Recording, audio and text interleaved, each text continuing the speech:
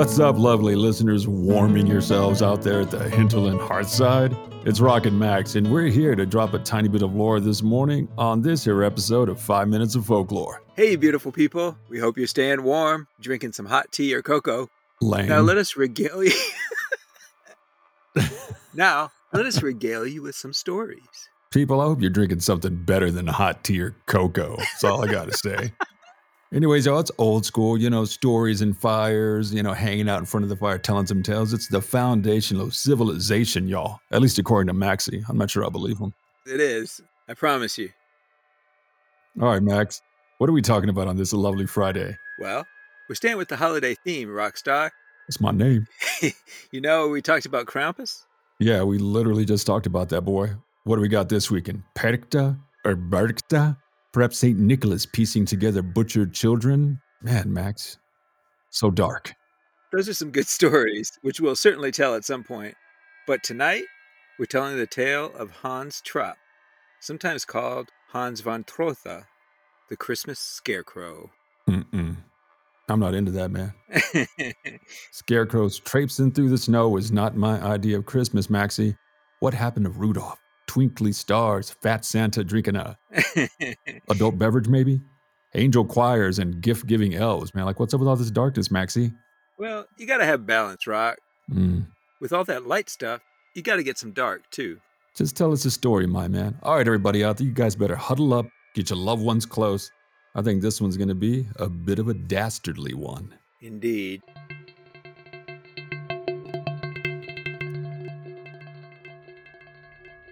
The legend of the Christmas Scarecrow is well known in the French regions of Alsace and Lorraine. Near the home of Carnabeau of the River Meuse, Hans Trapp, according to the story, lived in the Middle Ages, a rich, powerful, and merciless man who was feared by the people of Alsace. His thirst for power was so great that he turned to deals with the devil to enhance his power and status. Well, the Pope became aware of Trapp's dark deeds and excommunicated him, after which he was banished from Alsace and his wealth and lands were confiscated. Penniless, Trapp was reduced to building a makeshift home in the mountains of Bavaria in Germany. And the legend goes on.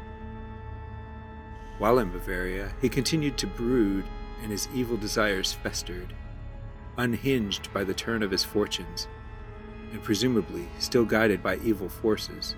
He somehow even developed a taste for human flesh. To fill his unholy hunger, he disguised himself as a scarecrow and lurked by the roadside, awaiting likely victims.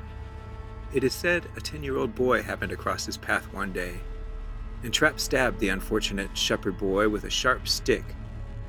With the body safely back at his lair, he sliced it into pieces and roasted it, but before he could eat, he was struck by a divine lightning bolt and killed. Even today, naughty children are warned that Hans Trapp's spirit lingers on, and that he may indeed visit them in his scarecrow disguise if they don't mend their ways.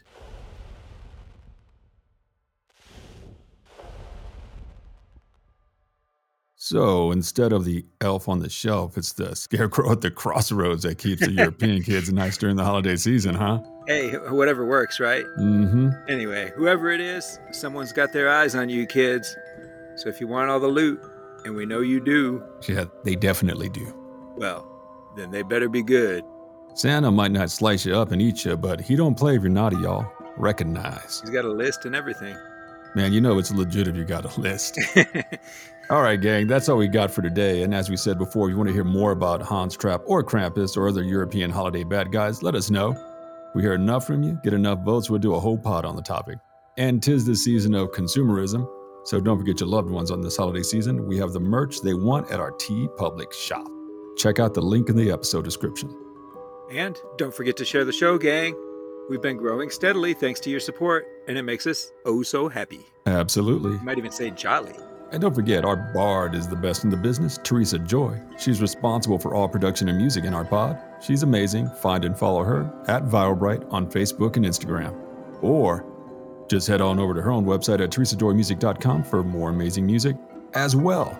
as heading over to our own damn website at nightmarespodcast.net to holler at your boys. You know we'd love to hear from you.